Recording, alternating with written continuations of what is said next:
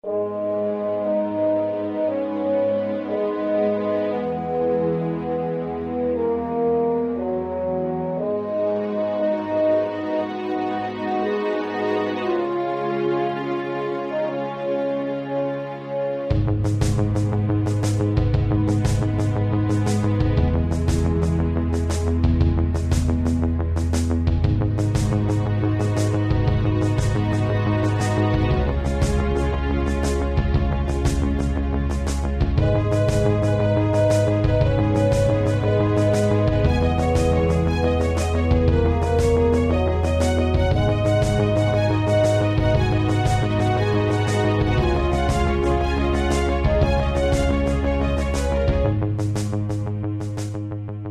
and welcome to the JLA Cast, a podcast in which we used to revisit Grant Morrison's legendary run on JLA, arguably the greatest superhero comic ever written, one issue at a time. Now I'm not 100% sure what we're doing. I'm not even 100% sure what I'm saying. I'm tripping over my words, but my name's John and I'm a writer and creator of Afterlife Inc. And I'm PJ and I'm the writer of the graphic novel adaptation of Steve Jackson's The Trolltooth Wars, and we are off to our flying start this week. Oh, it's a weird energy. You should have heard PJ like off air. Like, you know, he was literally like he was using expletives. He was so fired up for getting into this episode. I did a That's big not swear. Like him.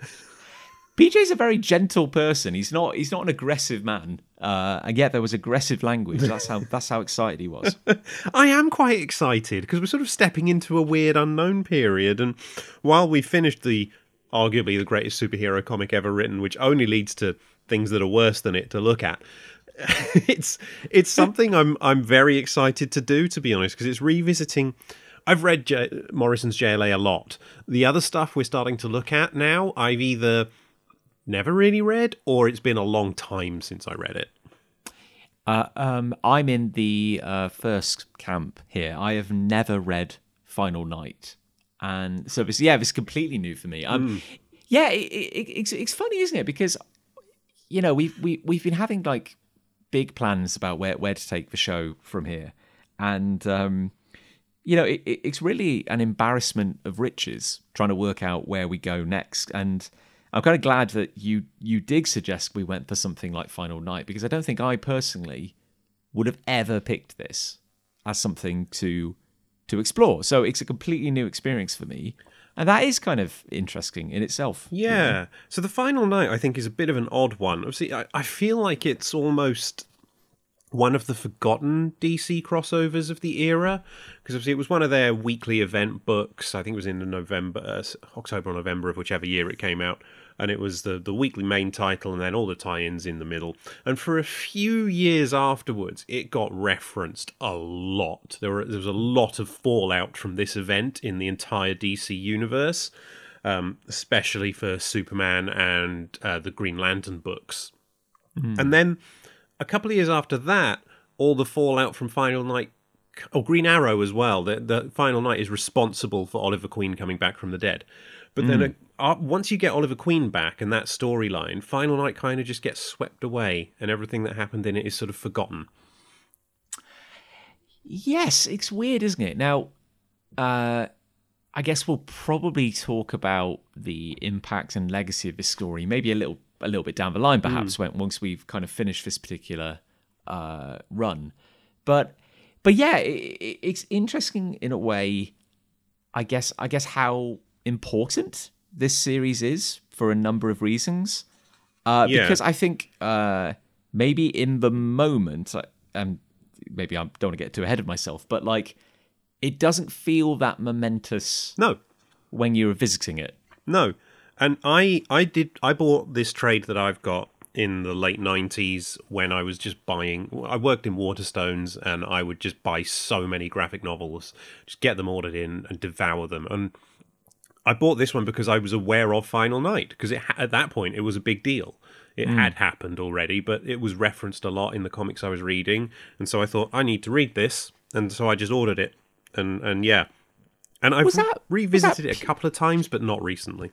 Was that pure? I mean, like, were you on the internet at this point? Like, were you reading about this stuff online, or was it purely just because it was referenced in other comics that you knew about it? It was purely because it was being referenced in other comics.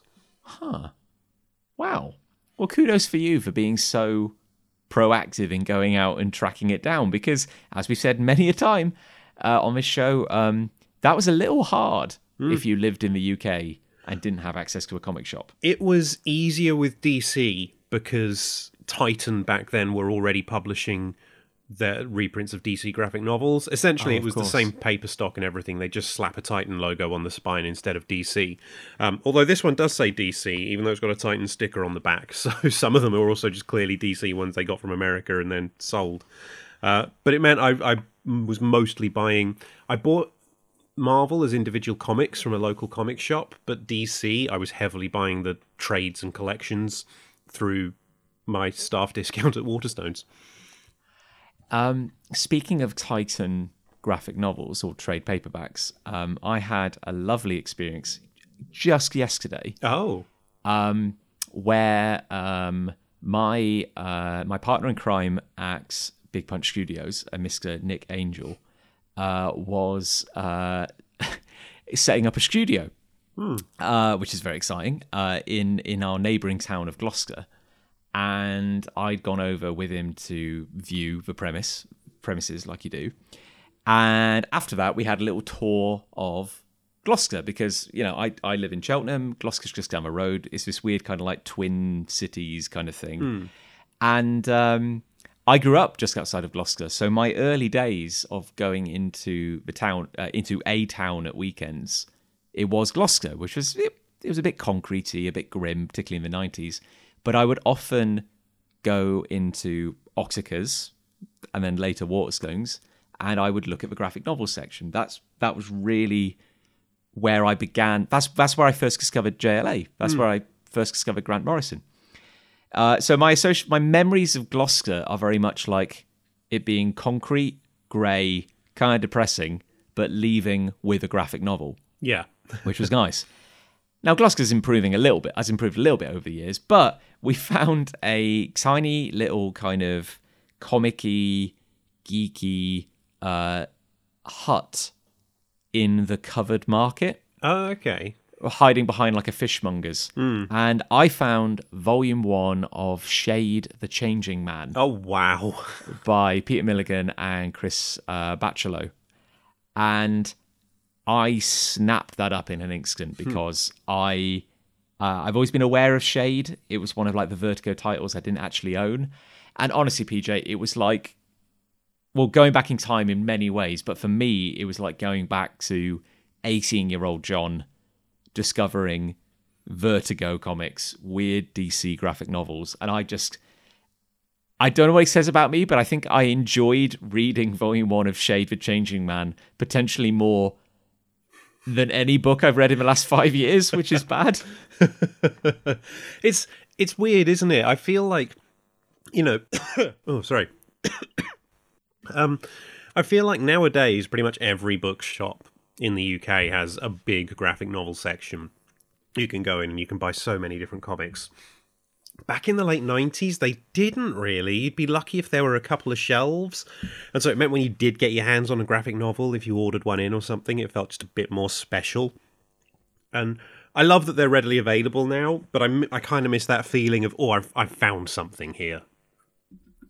Yeah, I don't know who, maybe it was you, PJ. I'm trying to think. I have no idea who was in charge of buying in the graphic novels at my local Oticas when I was growing up, because they had so much weird and wonderful stuff, primarily DC. You know, and it's funny how I came to associate DC with being a little weirder, a little more adult than Marvel, if only because, you know, I don't know, I enjoyed watching the Spider-Man cartoon, for example, but when I go to Oxicas to buy a graphic novel, I'm invariably getting some weird Vertigo stuff. Like, I'm looking at The Invisibles, I'm looking at Sandman, you know, and just going like, what the hell is this? This is weird. It was a real kind of like comics awakening sort of thing. Yeah. The 90s. No, I've never read Shade the Changing Man either, though. I should check that out. I mean, it's really good, and it just kind of it worries me that I am that stuck in the past. Like, I don't want to be the guy who's like, no, my tastes peaked, kind of 30 years ago, and nothing else will impress me. I don't want to be that. But there was a real comfort in picking it up. It was like going...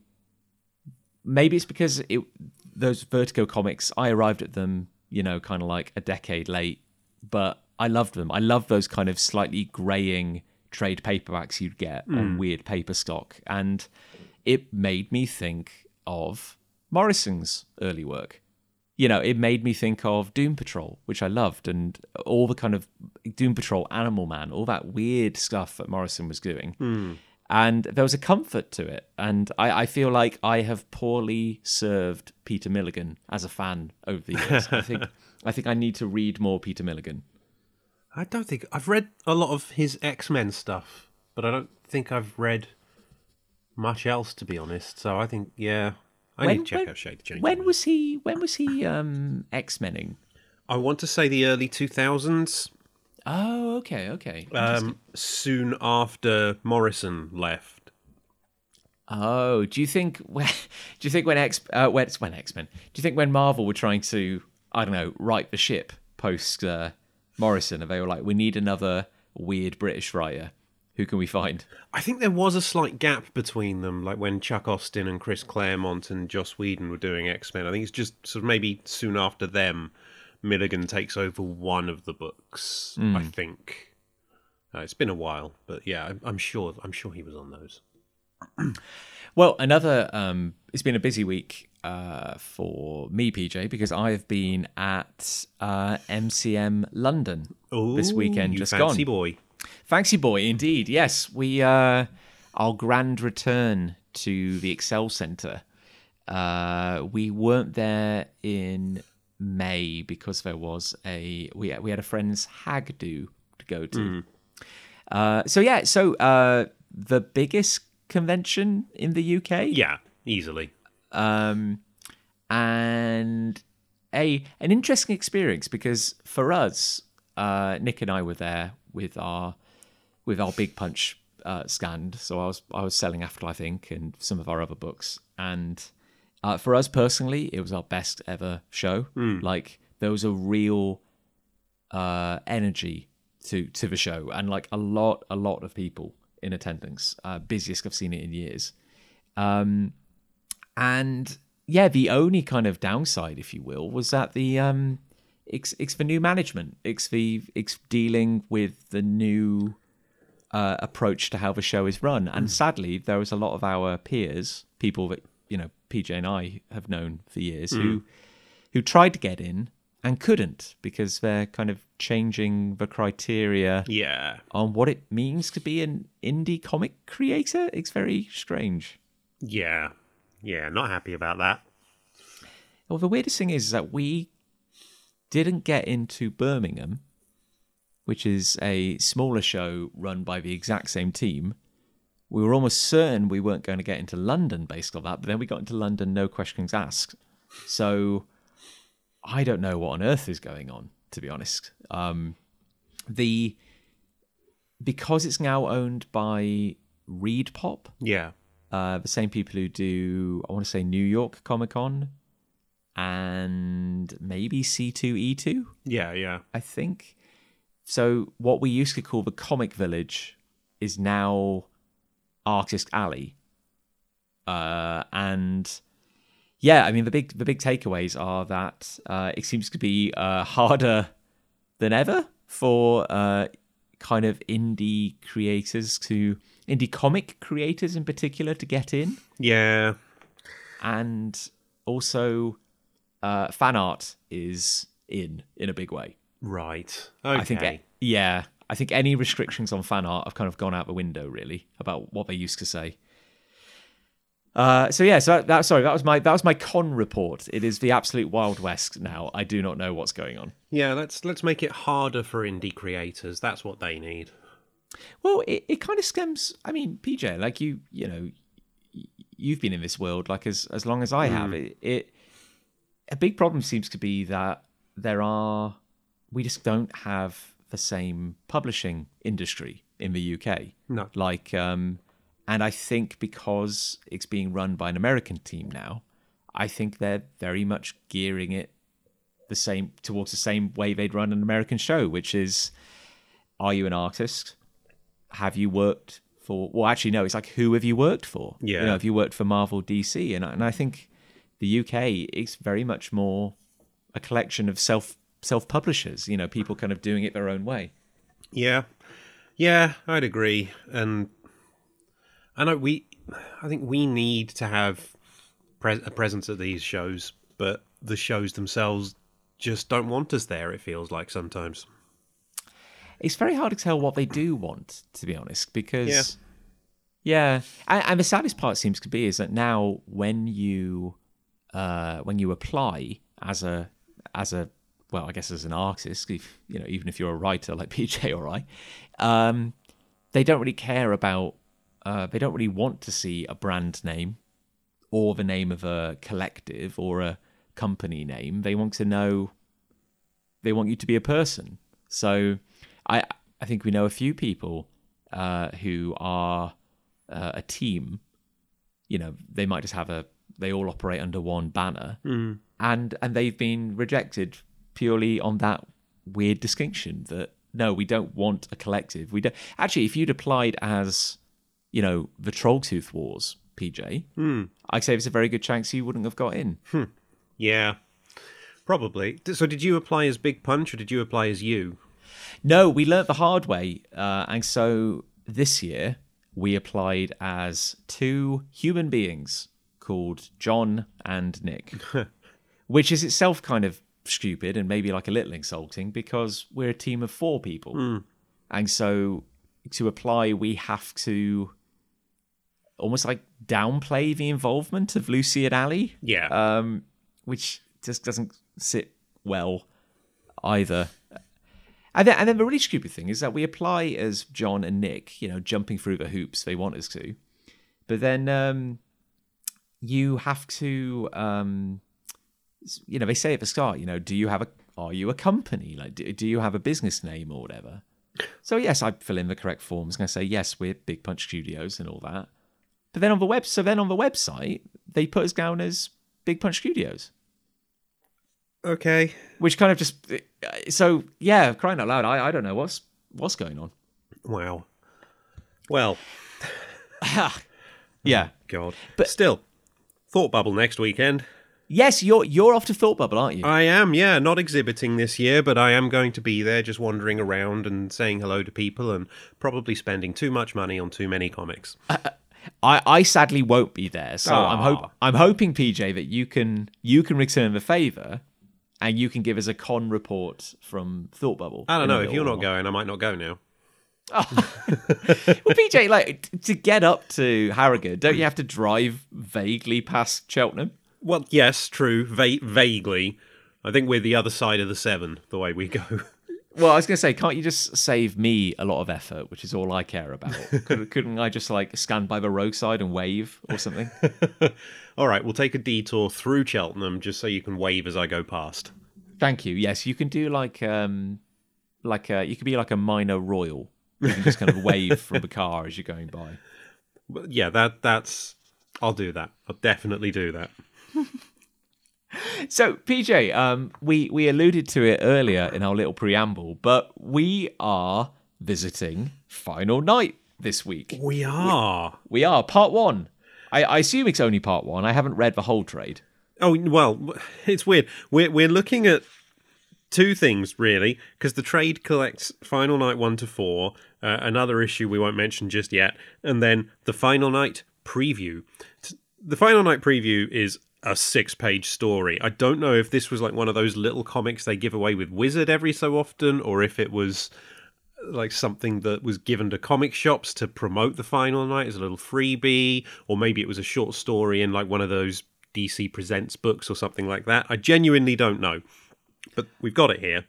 I'm really annoyed with myself now. Yes, here we go, PJ. I knew I'd read this somewhere. A special 8-page black and white preview solicitation was released prior to the first issue. Oh, okay. This is colour. Yes, mine is colour as well. So, it says both it was fully coloured and later reprinted in the collected edition. There we go. Okay. So we're going to have a look at that, and then Final Night issue 1 as well today. This is a crossover where, unlike DC 1 Million, we don't need to get into a lot of different issues. There's only one extra issue in this trade, which means there's only one extra issue that's really relevant to the whole story. And I don't, as I say, it's been a long time since I've read it. Read the preview and issue 1 last night in preparation, but I don't remember there being feeling like I was missing out on anything just through reading the main series, because there are those crossovers where you just read the main book and it's like, this really important thing actually happened in this other issue that we haven't included in the trade. I'm just looking at the dates, and it says while it was released in September 1996, it was cover dated November 1996. And I just want to refresh my memory. Yes, and Grant Morrison's JLA debuted in January 97. So this is really on the cusp of that moment. Yeah, I think Midsummer's Nightmare was happening at this point. Ooh. I want to say that was like September 96. Yeah. Through to November 96. Yeah. So yes, exactly concurrent with those. Yeah, so Midsummer's Nightmare is happening at the same time as this. These are important. The release of JLA 1 and where Midsummer's Nightmare are important details to remember in Final Night, because if you get down to the minutiae of it, the continuity makes absolutely no sense. Yes, I was wondering about that. Because when did I'm trying to think, when did Kyle debut as Green Lantern? Oh, that was 94. Kyle in the comics, I think, had been around a year or two when Final Night hit. I was just wondering, because obviously, there's a lot of characters in this story, and a lot, there's not a lot of interplay between certain players. But I was just thinking, this is kind of at the era where, for example, Kyle and Wally should be bickering constantly, sort of thing. But I don't, certainly not in this first part, they don't really get any time together. They don't really get any. I don't think either of them have any lines in this first issue, to be honest. No, that is true. Kyle's present briefly here and there, but yeah, there's a lot of focus on smaller characters in this first issue as we go through. Well, I mean, do we want to dive in? Let's do it. Take it as it comes. Let's look at this 6-page prologue first, shall we? Yeah. So I hope now, PJ. Thankfully, I'm more informed in my later years than I was as a younger reader. But we are an esoteric part of the DC universe is where we begin. Yeah, let's say that. Yeah, so we are not. Well, we're not only. This isn't Tamaran. This is new Tamaran. Yeah. Do you know why? Do you happen to know why we lost the old Tamaran? Carelessness. No, I genuinely don't know, to be honest. Was there some kind of major event? How that played out? Nothing. I've never looked into it. What are you doing, PJ? Honestly, you're meant to know these things. I did. The first time I read this, the only reason I knew who Starfire was is because I read this after I'd got the first volume of New Teen Titans out of my local library. So I'd read the first 8 issues or so of that, and that's the only reason I knew anything about Starfire. I'm just culturally aware of Starfire. I'm not very well read when it comes to the Titans. But what I as an idiot can ascertain, PJ, is that the Tamarangs, a proud race, have, for whatever reason, lost their old planet. Now they're living on a place called New Tamaran, which is meant to be really hot and sunny, but now it's really cold and covered in ice. Yes. Yeah, they're apparently under attack from an unseen enemy who's robbed them of light and heat. And Starfire is here, or Princess Coriander, I think her name is. No, yes. that's a herb. Hang on. No, you're right. Oh, yeah. You're right. Okay. Yeah, but it's a space herb. Yeah. They've put an apostrophe in It's there. spelled different. There's a K as well. So, Yeah, yeah. With her husband, I didn't know she had one, Faison, and then her sister, who I am aware of, who's the Queen of New Tamaran, Commander. What I find interesting is that while I've never read this story, and I did not know that it was, I didn't recognize Stuart Immonen's artwork because his artwork's changed a lot over the years. The picture of Darkscar on the following page is what I believe they use in the DC Encyclopedia. Oh, really? Yes, recognize that image right off the bat. Okay. Well, there we go. But I guess as a race, they have a queen who is Darkscar, and Starfire is kind of is like the backup queen, Princess. Yeah. Oh, is that what they're called? Yes. And I can't believe their name is Queen Commander. I know. And they're having a bit of a crisis because their planet is freezing to death, and they've just captured a spy. Yeah, so a couple of guards bring in this alien lady, and they throw the items she had with her to the floor. They call her an infiltrator and say, these are definitely weapons, and ask her to speak. She tries to speak and reaches for one of the items, but the guards shoot at her instead. But Starfire is sympathetic to this prisoner. She sort of sees something in her that she says she hasn't seen since her days on Earth.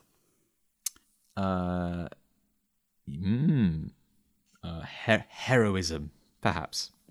Or just, being nice, because everyone else in this room is not very nice at the moment. Yes, it kind of makes me wonder why they bother having I don't know what we'd even call it, a war council, or when everyone just appears to be a bit of a bloodthirsty asshole, to be honest. But they're convinced they've captured a spy.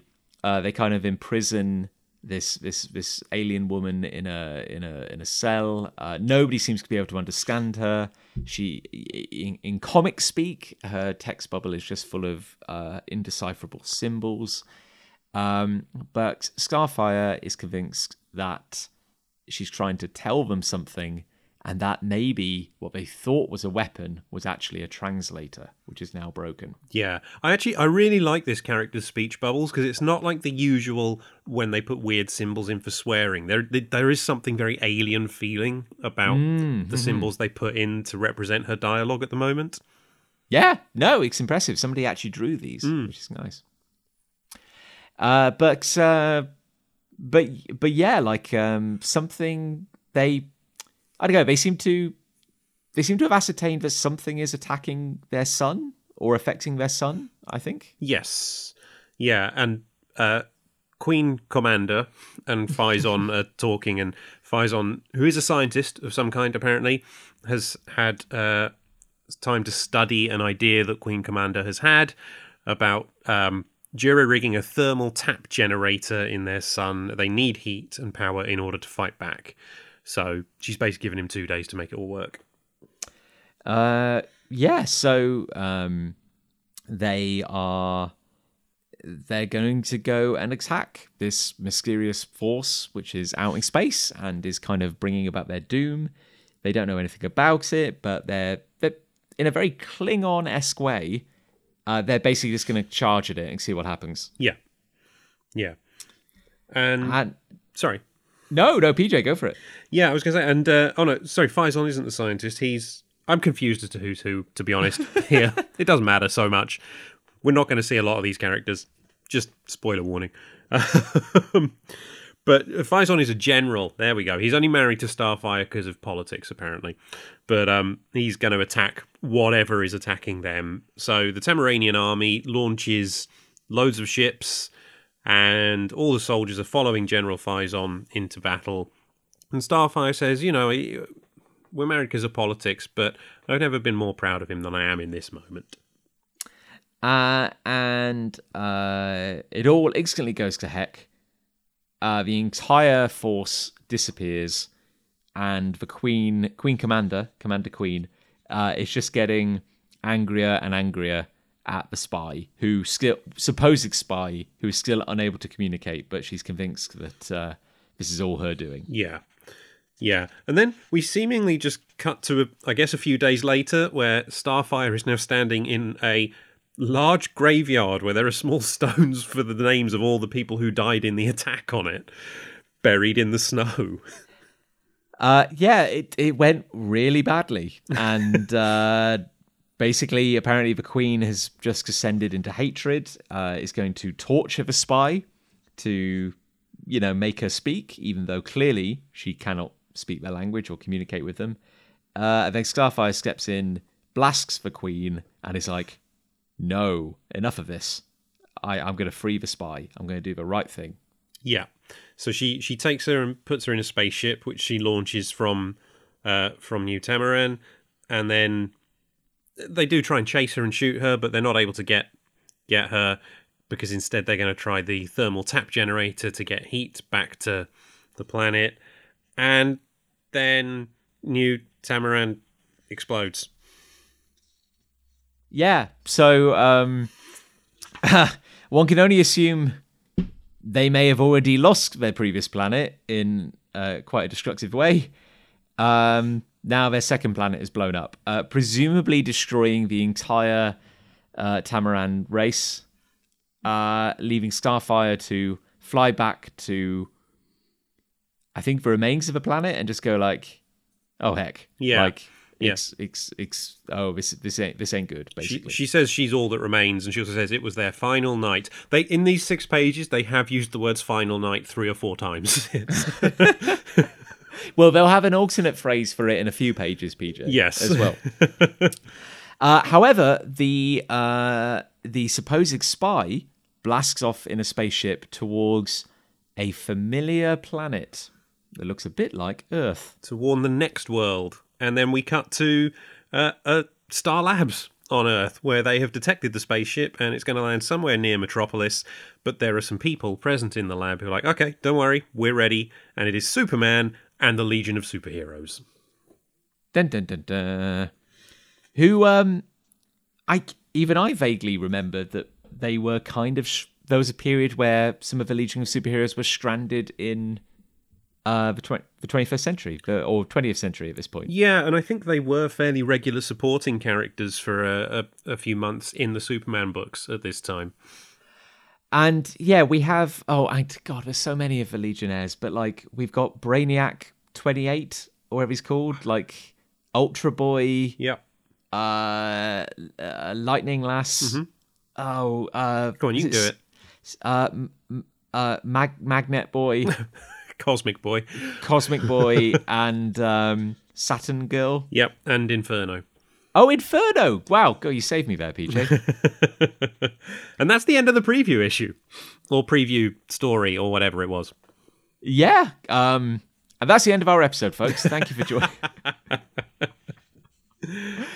But in the trade, when we turn the page, at least, we get the cover to the original kind of miniseries, if you will. I don't have to turn the page. I just get it slap bang on the next page. Well, I don't. I'm turning a digital page. Oh, PJ. of course, of course. Tapping. Sorry, I forgot you don't have a physical book. You're a chump. But what I wanted to bring up in my chump-like way is the DC Comics logo. Oh, it isn't on mine. Oh, well, PJ, you chump. What are you...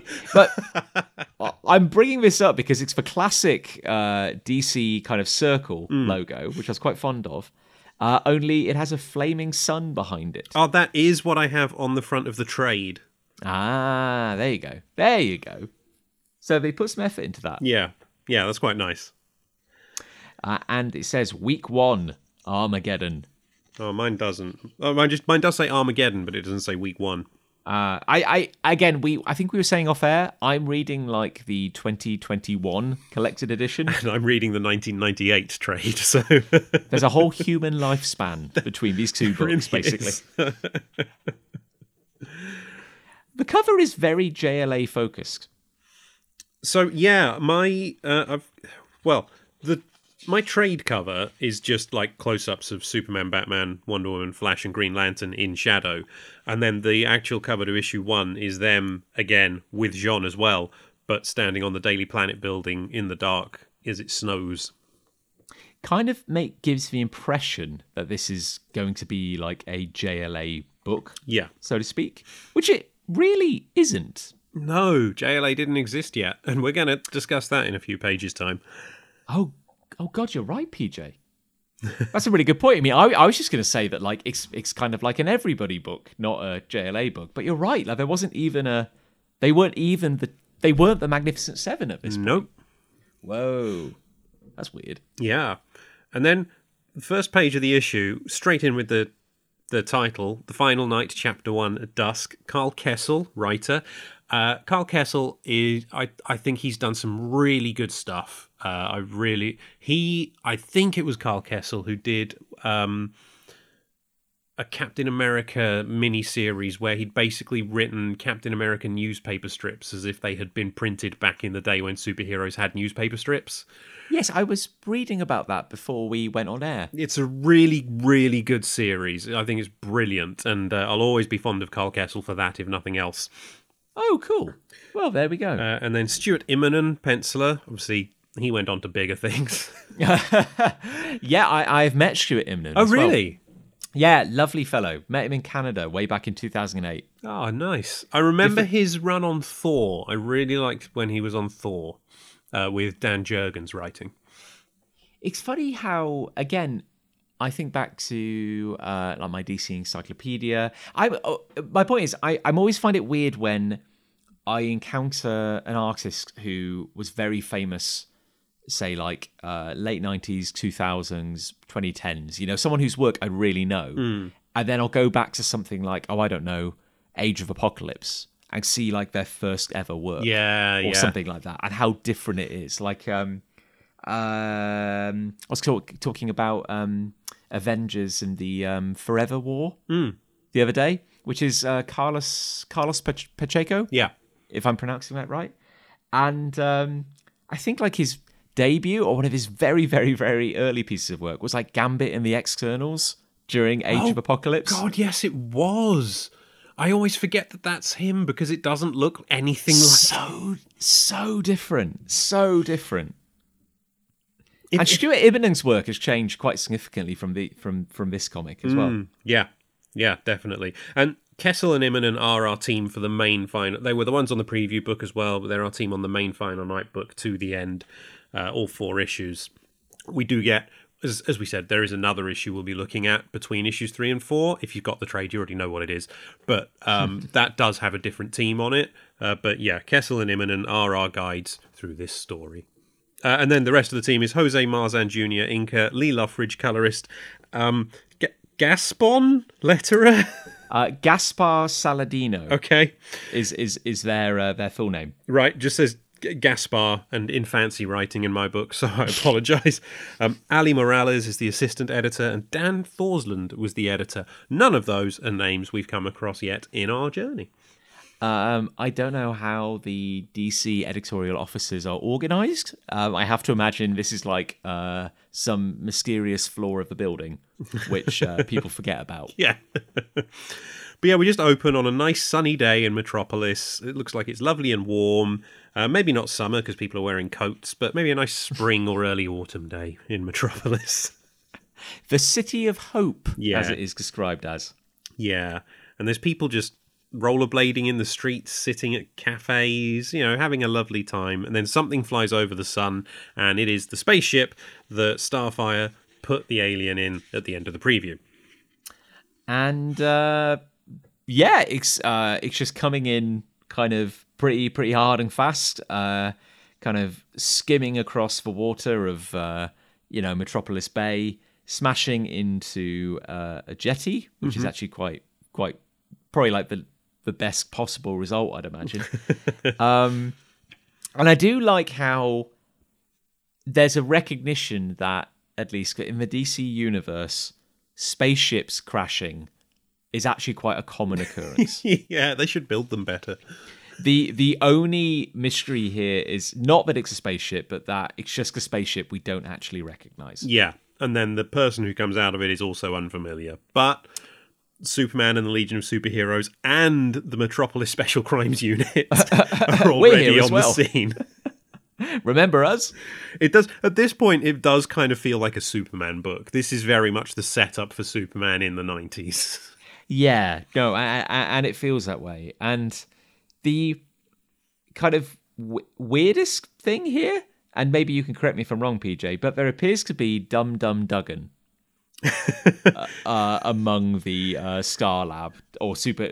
What are they called, PJ? The Special Crimes Unit. Yeah, that is. I can't remember his name. It's not. The only one I can remember is Dan Turpin, the Special Crimes Unit. That's not him.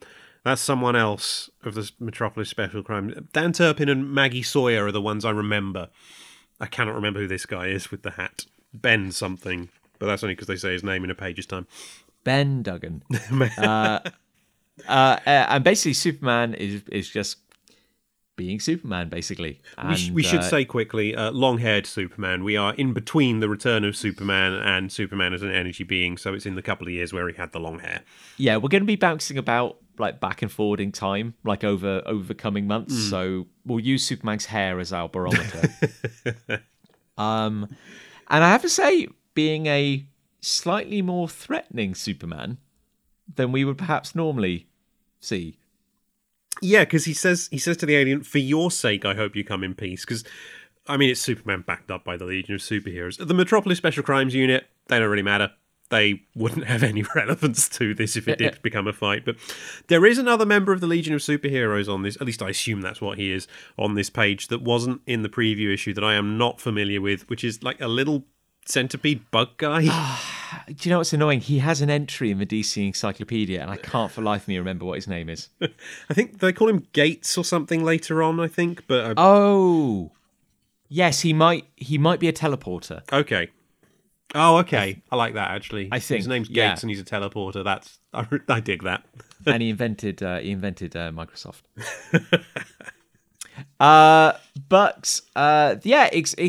It's the supposed spy from New Tamarand, and she points at the sun and says something that nobody can understand. Yeah, and this is where the Irish member of the Special Crimes Unit, Ben Duggan, does Irish speak. Saints and sinners, Maggie. I'm not doing the accent. Oh, Begorra. And then Maggie Sawyer says, "Oh, I wish I could understand him." So, yeah, then the Legion are all, we could probably help with that. Yeah, and they're also, like, being time travel. I don't know how time travel is, like, deep time travel is meant to work in the DC universe, because we've seen it with Justice Legion A. But also, like, time and reality get rewritten so often that, like, it's almost like the future is just another country rather than actually something that's linked by causal events. Yeah. But the Legion, when they're talking to each other here, do refer to the darkest night that took place within a few centuries of the second millennium. And they're like, oh, because they can understand what the alien's saying as well, because they've got their translators, and they're like, is that what she's talking about? And Brainiac's all like, nah, that's not real. Yeah. So and also the fact that they have universal translators. And so they know what the alien is saying. Of course, why they are whispering is a mystery to me, because they are next to Superman. Yeah, and he just turns around and says, what are you talking about? And they're like, oh, yeah, you're super hearing. Okay. We don't have another translator on us, so we can't really help. So Saturn Girl just jumps down. The alien does point her gun at her, because it turns out one of the things that the Tamaranians thought was a weapon. But Cosmic Boy just magnetically takes it from her hands. And then Saturn Girl goes into everyone's head and makes it so that the alien, who is named Dusk, pretty on the nose, can understand and speak English. And basically says, no time. There's no time at all. Your world is about to die. The Sun Eater is coming. The Sun Eater. That is not something I would want to hear was coming to my world. Is this the first canonical appearance of any reference to the Sun Eater? I want to say yes, but I cannot be sure. Because I know they obviously there's one in. They go on to have one. Morrison has one in All Star Superman. Yeah. They are referenced in 52, also with Morrison's writing on it. So I think they became pretty standard after this. I think the Sun Eater is a very Morrison idea, to the point where it's almost a surprise that it's not Morrison. Yes, yeah. And I've got to say there are a few things in this story which I am glad they followed it through to its logical conclusion, if that makes sense.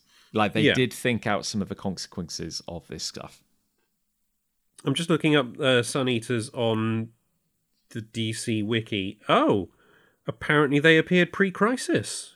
Oh, in Legion of Superheroes. Oh, okay. So this is the first post-crisis. This is the first appearance. post-crisis appearance of a Sun Eater. So that's I quite like that actually. When DC takes something that was in their pre-crisis continuity that hasn't been used since the reboot, and then does something big with it. I do like that. No, it's impressive. And I guess, for many readers, this really would be. It would seem almost like a new idea, I suppose. Yeah, it was certainly my first encounter with it. So. But then we do a transition to essentially Dusk delivering a PowerPoint presentation, if you will, kind of describing how the Sun Eater is coming. It basically just eats suns, and then any inhabited world orbiting the suns just kind of freezes to death, basically. And she's seen it tons of times, so she's just been trying to warn as many people as she can. Not because they can stop it. They don't have any hope in stopping it, but they can at least evacuate some people. Yeah, and she says she's seen it 100 times before, so that's depressing. But she says, I just hope some people can escape. We've lost precious hours, and I'm sorry that I can't do more. And Superman is very Superman, as he says to her, you've done what you could, Dusk. We'll never be able to thank you enough. Turns on the lights, and we are in a room full of superheroes. Now, PJ, how many can we name? Right, so top left corner, Robin. Easy. There we go. The upper platform, Jade, Obsidian, Green Lantern, Impulse, Blue Beetle, Booster Gold, Firestorm, Flash. Are they the Wonder Twins? The Wonder Twins. The Wonder Twins are there. Okay. Then the lower below that is where the Legion of Superheroes are, with the Ray and Superboy. And also, who's that above Superboy? That is that? I think that's Gypsy. It is Gypsy, yeah. Yeah, in the costume she was wearing in Crisis Times 5. Indeed. Yeah. And then we go down another platform. This is where things get a little trickier. So, they say his name. The guy on the far right above, next to Mr. Miracle and Big Barda. Tachyon. Tachyon, thank you. And then below them is Maxima. Maxima, who was a Superman villain who then reformed and joined the League for this era. And then Amazing Man 2? I have no idea who he is. I'm just going off what I've read at the DC Encyclopedia. I think that's Amazing Man 2. Wildcat, I'm skipping over one for a second. Guy Gardner, Fire and Ice. And then behind Wildcat and Guy Gardner, Dr. Polaris is just stood there. Yes. Supervillain. Magnetic supervillain, Dr. Polaris. We will touch upon that as well. Yeah. I have to imagine that might have been something that was in one of the tie-in issues or something. We have the Marvel family. Yep. Captain Jr. and Mary. And then, right on the bottom. So Superman, I know him. Jean and Wonder Woman. Phantom Stranger. The Alpha Centurion. And then in the far left, I have seen this character before. I cannot for the life of me remember who they are. It's not a different costume for Dr. Light, is it? Oh, it could conceivably be. Okay, I'm going back to the DC wiki. Okay. Because my first thought was, it's Magdalene. I was like, no, that's an Avenger. That's... Oh, yeah, but you're right, though. Does look a bit like them. Yeah. Right, here we go. Edge of your seat. Final Night.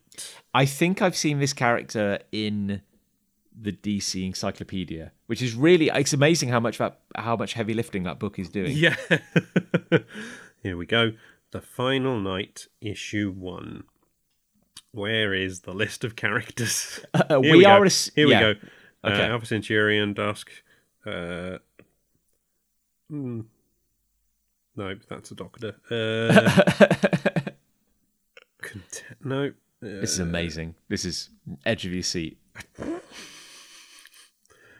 I think it is Dr. Light. Okay, let's just say it's Dr. Light. Dr. Light is listed as one of the characters appearing in the issue, so I think that is Dr. Light in a costume I am not familiar with. Well, I haven't seen a different Dr. Light in this storyline, so I think we have to assume that that has to be by process of elimination. Okay, that is not the first time we're going to struggle with characters in this series. But they're all just this massive collection of superheroes are just kind of chilling in this big warehouse sort of place. Yeah, they've just been listening to Dusk, and now Superman turns to them and says, "Right, now it's up to us." And then introduces Dr. Kitty Faulkner of Star Labs to tell them more. Can I ask a quick question of you, PJ? You can. Given that they're technically, we don't have the League we know and love right now. Does this mean that Nuklon, Obsidian, Ice, Metamorpho, are they the League at this point? Them and a few more, I believe, yes. And why aren't they all of them present then? Where's Nuklon is what I want to know. Because Stuart Immonen didn't want to draw them. I can't think why. I mean, Nuklon. And my next question then, PJ. In this image, we have Superman, Jean, Wonder Woman, Kyle, and Wally. Yeah. What's really their relationship at this point? Because obviously Jean, Wonder Woman, Superman, old friends and colleagues. But, like, do they really know Kyle and Wally that much at this point? They know Wally, because Wally has been Kid Flash and then the Flash since he was a child. Kyle, I think, is just there because they've called in everyone. I think this might have been during the brief period when Kyle was on the Titans. Oh, okay. Maybe. So Impulse was on the Titans at the same time as Kyle. And I think Jade was too. Maybe no, I might have made that up actually. But yeah, this is just one of those crossover things, isn't it? We need superheroes. let's put them all in there. Yeah, it's something we see time and time again in both Marvel and DC. It's when you put out the call and every kind of A through G lister kind of turns up, basically. Yeah. This is a very 90s crossover idea, isn't it? Let's just stick as many people on the page as we can. Including, sorry, PJ, as you rightly said before I interrupted, Dr. Faulkner. Yeah. So Superman brings her in to explain more, and she said, well, look, we don't know much. Dusk's story does explain some odd astronomical events that the Mauna Kea Observatory, I might have butchered that, recorded. And then the Ray's like, where's Mauna Kea? And Superboy says, why are you, Dim Ray, home of super telescopes and yours truly, Superboy? And someone shushes him quite rightly because he's being real obnoxious. Yeah, and also I think you, Dim Ray, might actually be my activation phrase. Because I don't think any human being would ever utter those words in that combination. Not even to the Ray. Now, if you'll excuse me, I have to go crush capitalism. Just hurry up. But they do have, thanks to their super satellite imagery, satellite telescope imagery, we can see like a kind of blurry black ripple out in space, kind of coming towards Earth, basically. It's massive, and it is absorbing all light and energy, and it's heading straight for the sun, basically. Yeah. In fact, it will be within touching distance within 6 hours. So that's not much time. And it then, really of course, isn't. And then, of course, Brainiac has to be Brainiac, and I do love Brainiac, and I'm glad we're actually getting some time with the Legion at this point, to be honest. We haven't touched on them much yet. It says, if I may add, I doubt we'll get any further data. Dusk Ship never recorded information about the Sun Eater, and your world's technology is so crude, I was lucky to be able to construct a basic Utran device for her. Thank you. It doesn't really add much. Wonder Woman's basically like, okay, well, we either have to repel it or disperse it. Dusk says, well, look, everybody keeps failing. And then Barda just goes, well, you didn't, everyone's failed because they didn't have New Genesis to help them in the past.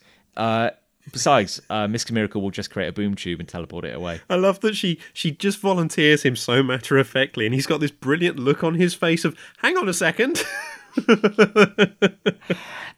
Here's a question for you, PJ. Like, we see a few boom tube generators in the pages of JLA. Or maybe not a few, but, enough.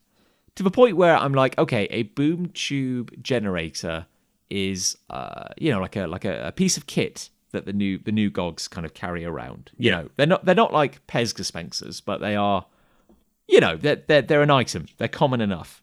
At this point, the fact that Mr. Miracle has a boom tube generator, is that like, I don't know, what am I trying to say? Like, is it like somebody just having a gun?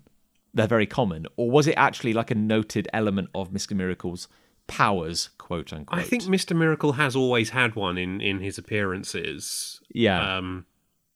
I think they're fairly common for New Gods characters, but especially Mr. Miracle, I believe. Okay. He's the ultimate escape artist, so which still is one of my favourite descriptions of a superhero character. So cool. So cool. But yeah, so it's basically like, I'll just... he's like, yeah, of course, I guess. I'll just, I'll make a boom tube, and we'll just suck it. We'll suck the Sun Eater away to the other side of the universe. And he says, but I'll need some help funneling the Sun Eater, which is where Captain Atom stands forward and says, choose your team, Miracle. Captain Atom and the Justice League at your service. So Captain Atom apparently leads the Justice League. Now. When we get to it, this story cannot take place before Morrison's first JLA story arc. It just cannot. It cannot take place before. Okay, well, we're not gonna discuss it yet in any more detail than that, because that's spoilers for upcoming issues. But there are certain things that are going to happen in this book that mean there is no way it can take place before JLA 1. So this is nonsense. But that's okay. I'm confused already, PJ, because we've gained Captain Atom, who wasn't present on the previous page anyway. Yeah. And we've gained Amanda Waller. Yep. Stood next to Dr. Polaris. As a casual observer, I'm already a little confused as to why we're not, as weird as it was that there was that weird version of the Justice League at the start of Morrison's JLA. The whole point about how there's like this group of D-listers running the league and the Magnificent Seven are returning. That's a weird, interesting plot point. So it's weird to me that the weird D-list team aren't here being like, we're the league. It's weird that you've got Superman in the room, but he's not heading the JLA. And now it's weird that Captain Atom has just stepped up and gone, I'm in charge of the league. Yep. There is a lot more to talk about with regards to this, but this is where I think DC continuity first started becoming such a mess. Bearing in mind, everyone, this is 10 years out from Crisis. Yeah, they've messed it up already. Anyway, we turn the page and Superman is gathering another set of heroes for a second plan, a decoy he calls it. So he gets Ultra Boy, the Ray, Firestorm, Fire, anyone else who can generate heat and light, and Alpha Centurion. We will have your spaceship, please. And you also have Sentinel on the page, who was also not on the previous pages. Yeah, I kind of like Sentinel's costume at this point. Yes. I'm constantly baffled as to why Alpha Centurion gets as much page time as he does. I think Morrison has a weird soft spot for Alpha Centurion. I think he's popped up in a couple of weird cameos. He's always struck me as a bit of a nothing character. Very I don't know much why so, yeah. But I think they needed a spaceship, and they were like, oh, he's got one. We'll bring him in. It's good to see the Ray, who's always very, very striking. Yeah, always like the Ray. Always like the Ray. I like Ultra Boy as well. He's one of my favourite Legion characters, because I like that he's got like 5 or 6 different superpowers he can access, but only one at a time. I was going to ask about that. Like, yeah, because he's got the weirdest costume in the world. and it doesn't give any clues as to what his abilities actually are. Yeah, I think he can do super strength, invulnerability, energy blasts, a few others as well. But yeah, he can only use one of them at a time. So if he's using his super strength, he's not invulnerable, for example. Sure. It's weird to me that Kyle is in this panel, and yet Superman's not even mentioning him by name. And they have met. They have met. They meet within 2 or 3 issues of Kyle's first appearance. Superman turned up in Green Lantern.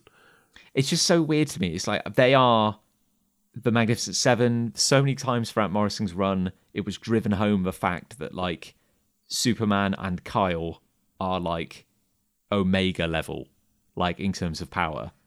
It's just so weird that like they're not like good friends at this point, or like even close colleagues. Yeah, it's unusual. Yeah.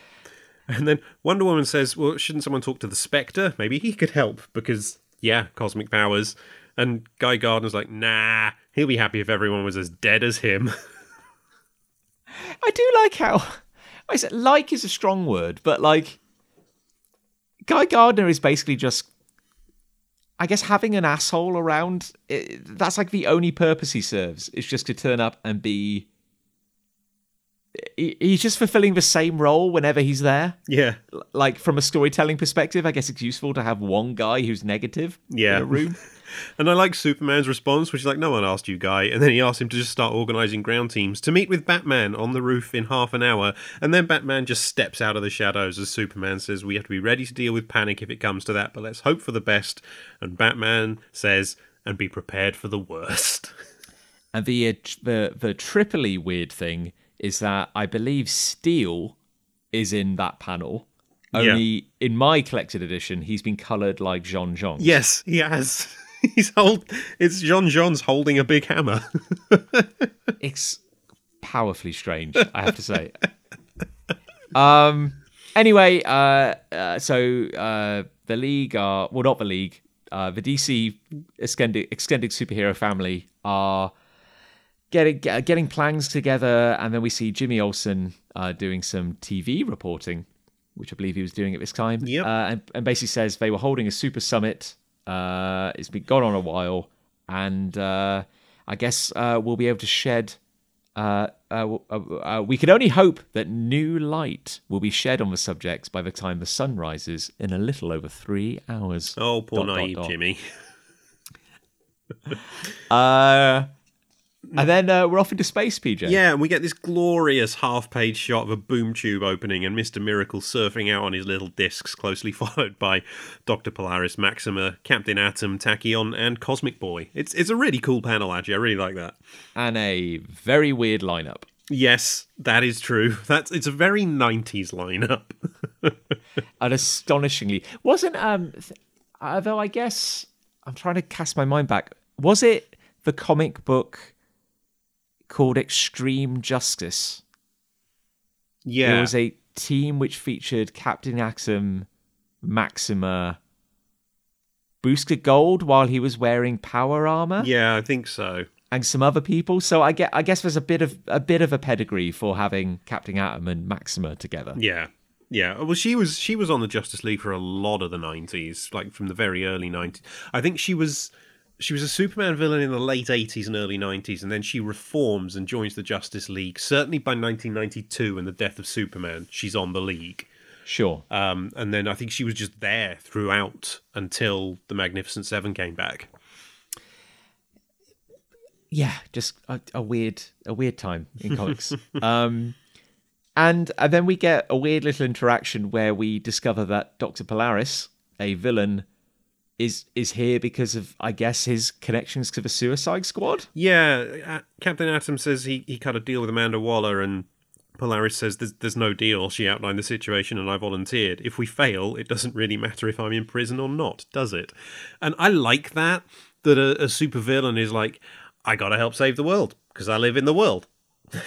Yes, indeed. And I guess interesting as well that we have like 2 magnetically powered individuals in this team, both wearing purple.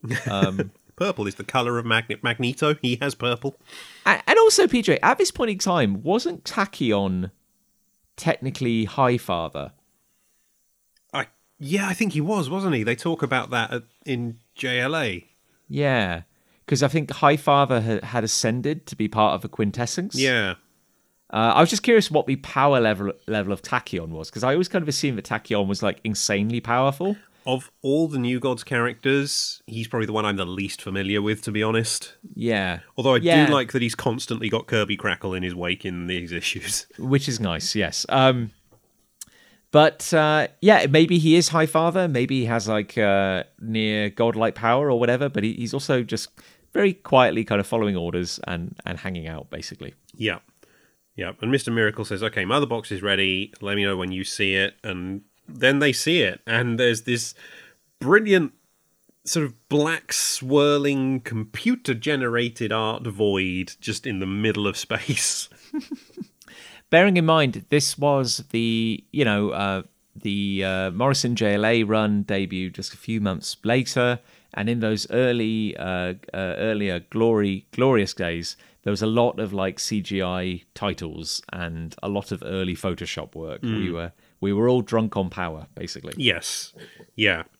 So it is a good ripple, though. It is. I really like it. Actually, it works in this instance because it is just blackness in space, and yeah, you've got your little characters in front of it, and then they start the plan. Mr. Miracle says, let's not disappoint the fans back home, and Maxima says Maxima never disappoints. She was the arrogant one. I think her deal as a Superman villain was she was trying to force Superman to be her husband. Yes, and didn't she live on Warworld for a bit? Something like that, yeah. Yeah. Also, I thought she was like super strong and could fly. Yeah, and also whatever powers she has here. Yes, because I'm not sure what she's bringing to the party here, basically. Yeah. So they're going to try and funnel all their energy into the Sun Eater, force it into the boom tube, and send it to the edge of space. So the boom tube opens, and then we cut to another platform, sort of floating. I guess this is the Alpha Centaurian spaceship, actually, isn't it? Yes. Floating near-ish to the sun, where Superman can see the boom tube forming with his telescopic vision, I assume, because he's seeing what's happening. And Alpha Centaurian says, something's wrong. He's detecting like a dimensional something, and before he can finish, there's a massive explosion. And then we cut to, we're back on Earth, and we see somebody falling to their death out of a skyscraper. It's a hell of a cut. And the Phantom Stranger is up, in the apartment. There's a shattered window, and he is talking to the Spectre, who is inside a mirror. Yeah, and it's basically driven this man to suicide. Yeah, this guy's just leapt from the building, and the Spectre says he saw the reflection of his true self. There are few secrets from the Spectre. And the Phantom Stranger says, okay, well, you know why I'm here then. And the Spectre's like, yep, everyone's going to die. I can't do anything. And the Spectre's like, no, sorry, and the Phantom Stranger is like, well, you can do anything. Don't be an idiot. But you won't. I know you won't. And he says, it's always the same with you. You're always like this. Why won't you help? And the Spectre goes, well, if God has decided that humanity is to die, then who am I to interfere, basically? Yeah, and just sort of fades away. And wigs out. Yeah. Now, the Phantom Stranger has been a member of the League over the years, as evidenced by his appearance in JLA Avengers, where he steps in to help. Yep. But at the same time, the Phantom Stranger at this point is also a member of the Quintessence. Yes. Kind of like godlike power kind of territory sort of thing. I'm honestly never 100% sure what the Phantom Stranger's power set is. I've only ever encountered him in books like this, big event books. I've never encountered him in anything that sort of goes into a bit more detail about him. Yeah, I think even in continuity, I say even in continuity because that's changed quite a few times. He was quite heavily retconned in the New 52, and that doesn't even stand anymore. But yeah, it's like he's just mysterious Yeah. But I kind of always got the vibe that the Quintessence were kind of very powerful, kind of like cosmic order kind of levels of power. Yeah. But here he is kind of doing some grunt work, so I don't really know, to be honest. Yeah. But let's not dwell. Let's just go back to outer space where a portal opens and the heroes who were trying to suck the Sun Eater into the boom tube appear as the boom tube explodes behind them. And they're all very confused. And Captain Adam says, did you save us, Mr. Miracle? And he's like, no, the Sun Eater was playing havoc with the boom tube. And Tachyon says, oh yeah, that was me. I could see what was about to happen, so I stepped between seconds and moved everyone a safe distance away. And Dr. Polaris says, a handy ability, rife with possibilities, because even when he's saving the world, he's thinking about crime. Yeah, and again, I don't know a lot about Tachyon. I find it weird that, again, he's kind of like the uncertain one, I suppose. But yeah, so apparently the explanation is that the Sun Eater doesn't exist entirely in our dimension, which kind of explains why the why the boom tube wasn't working on it. Yeah, I guess. Yeah, and yeah, so then Superman says, well, okay, it's our turn then, in a panel where he has a very old man's face for some reason.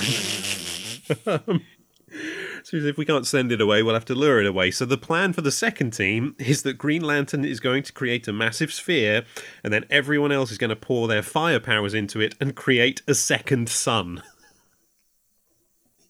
Yep, basically. And so they all lift their arms aloft and kind of pour their energy into this thing. Their light and heat energy, all except Superman and Ultra Boy, who are shooting heat out of their eyes. I'm really wondering if the version I'm looking at, PJ, how much of it has been recolored. Yeah? I'm really wondering this because there's an element of slightly digital coloring across all of it, which I'm wondering if that was the case when it originally saw print. Well, there certainly is on the second sun and some of the power effects that they're putting out in My Trade. Oh, so maybe it was the case. I was just curious. I feel like I don't think this is a series DC would bother recoloring. No, probably not. But we cut to Frank's, I guess. Yeah, De Soleil. Yeah, two suns. And then I don't know what the rest of that speech bubble is. C'est quoi? But why? A plan. An infernal for the culture of France. Something like that. I guess. But they made a second sun. Yeah, and the Alpha Centurion does say, well, the ship's shields aren't going to hold much longer, and Superman just shouts, well, we can't stop now. It is working. They are drawing the Sun Eater to the smaller sun, and it's about to envelop it, and then they all get sucked into the darkness, and they have to quickly get out of there.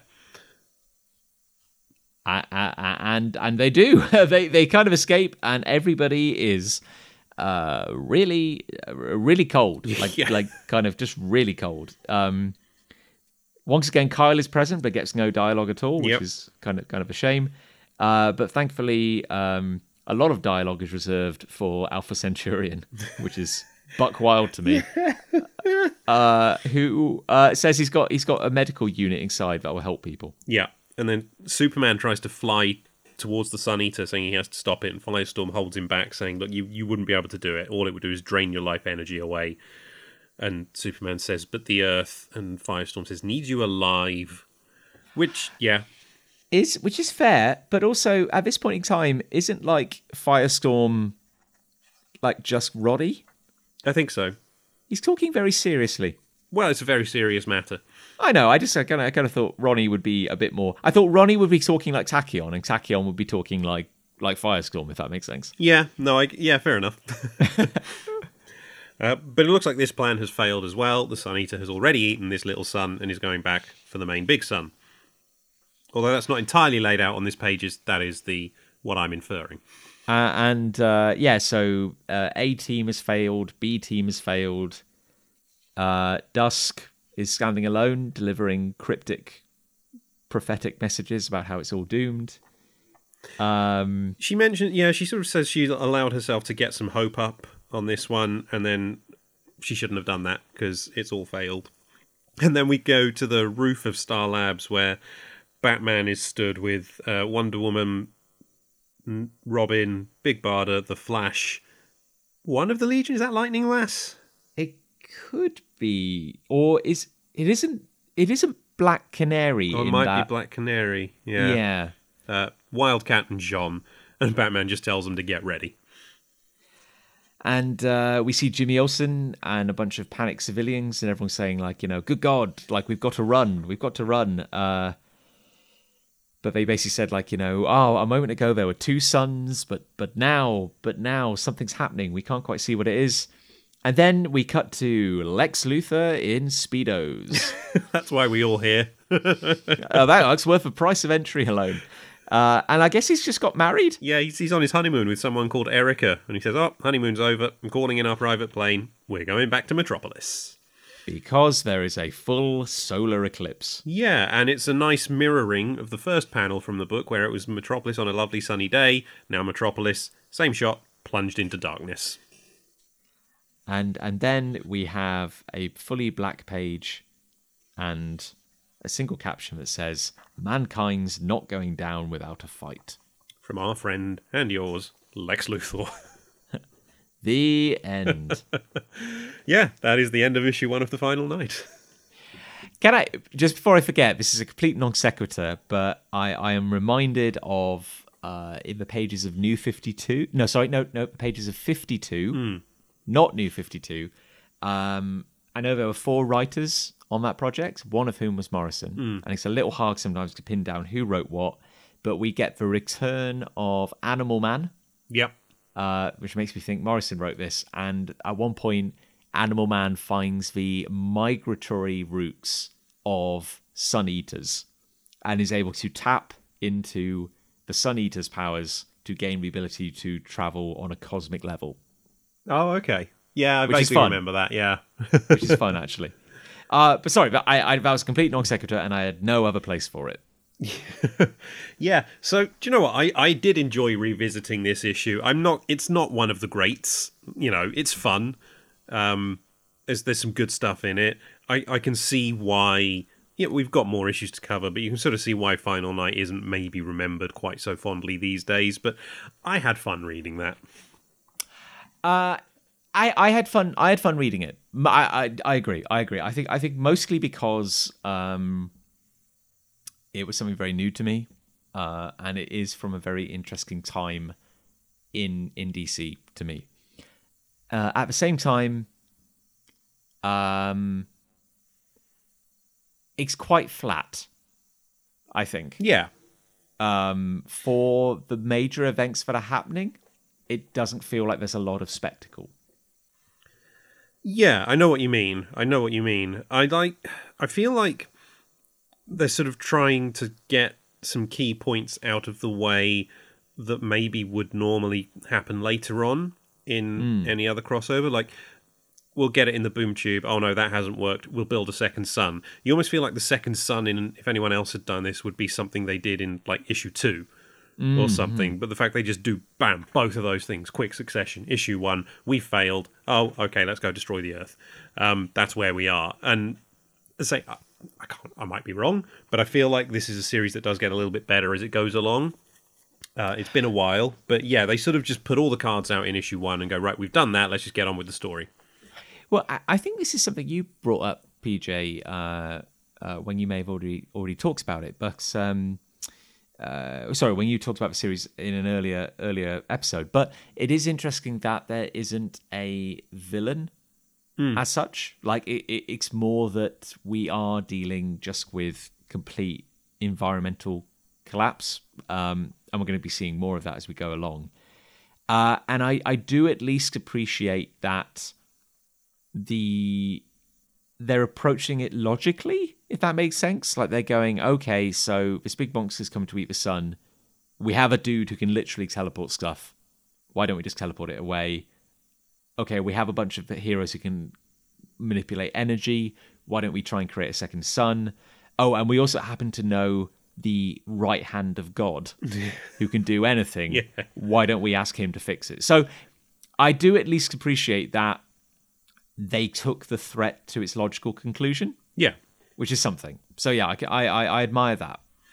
Yeah, and I think, as I say, I think issue 2 and 3 then will do something slightly different with it. Obviously, there's still attempts to stop it, but it deals with more than that. And yeah, I'm looking forward to looking at the rest of it. Issues 2 and 3 and 4 and the other one. It does, like, it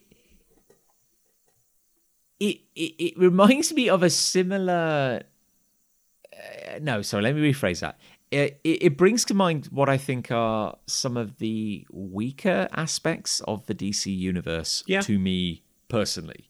This is just a personal thing, but I've always felt that, like, DC's highs are higher and their lows are lower than Marvel, if that makes sense. Like, for the longest time, like, before the rise of the Marvel Cinematic Universe, like, DC had the flagship characters. Like, DC had Superman, Batman, these massive A-listers who were universally recognizable. But then they have a lot of, like, G-listers. Like, a lot of, like, kind of... I don't massively care about a lot of DC Universe characters outside of the recognizable, the big names, really. Yeah. Yeah, I know what you mean. Like, I've got soft spots for some of them. I quite like Captain Atom, but I think, again, largely because of his appearances in some of the animated shows, which I think he's very well done in. Obviously, the Kirby characters, Mr. Miracle and the rest of the New Gods. I love Mr. Miracle so much. He is incredible. But yeah, I don't really care about, like, Ice Maiden and Alpha Centurion. I don't. Yeah, I was struggling to remember his name even in the second half of reading that issue. You know,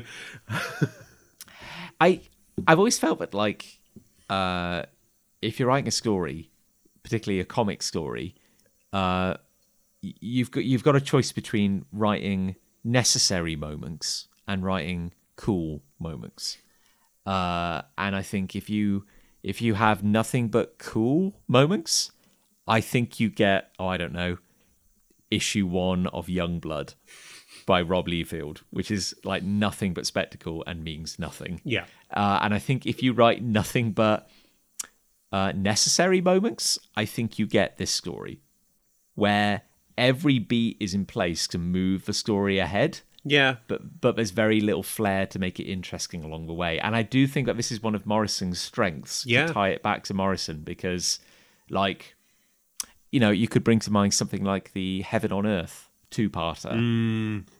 And it's like the beats you need to hit is that the League are trapped in San Francisco, the moon is falling to Earth, Superman stops the moon falling to Earth, and then goes to San Francisco to help.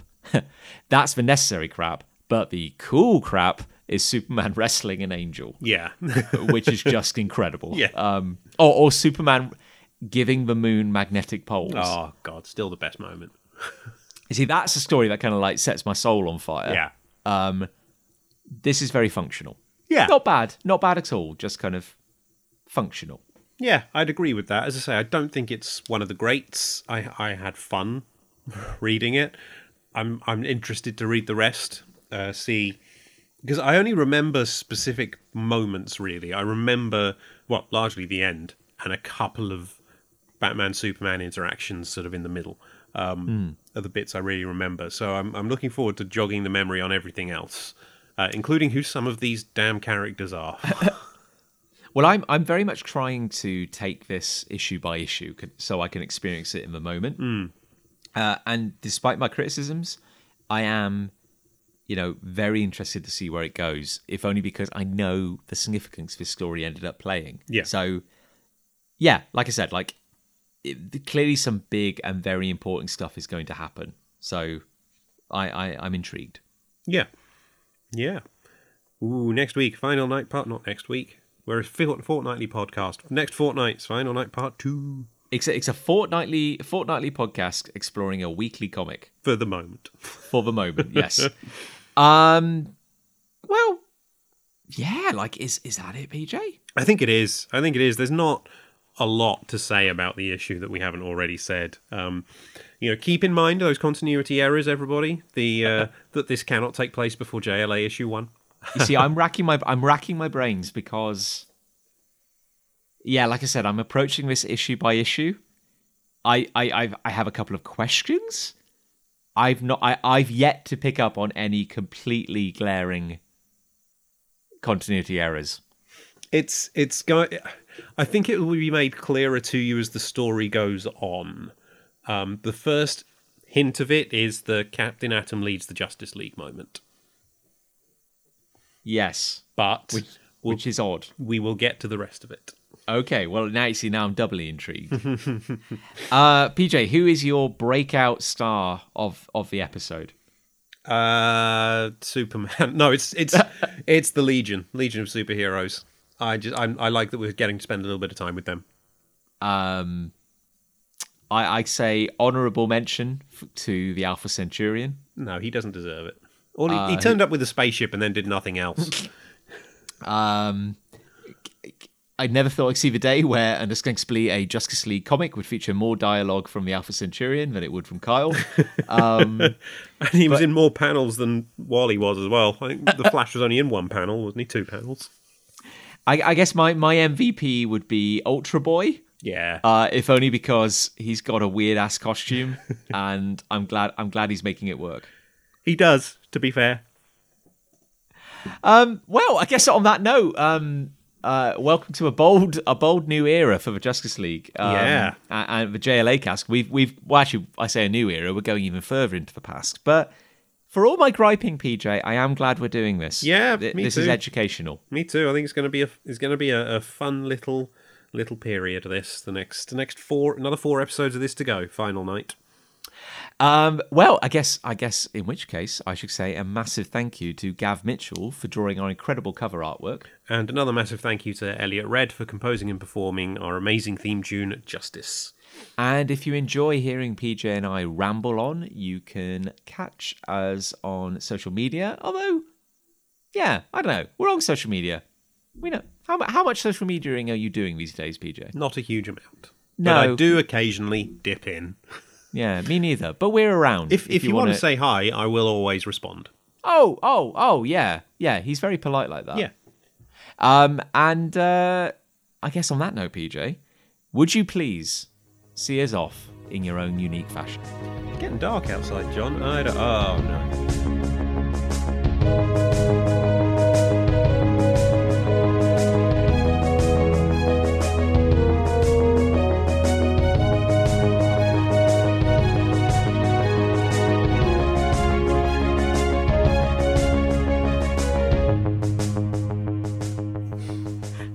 You're right. We're going into the winter months just because we start recording this. Oh. Just as we're doing the final night. I'm pressing stop.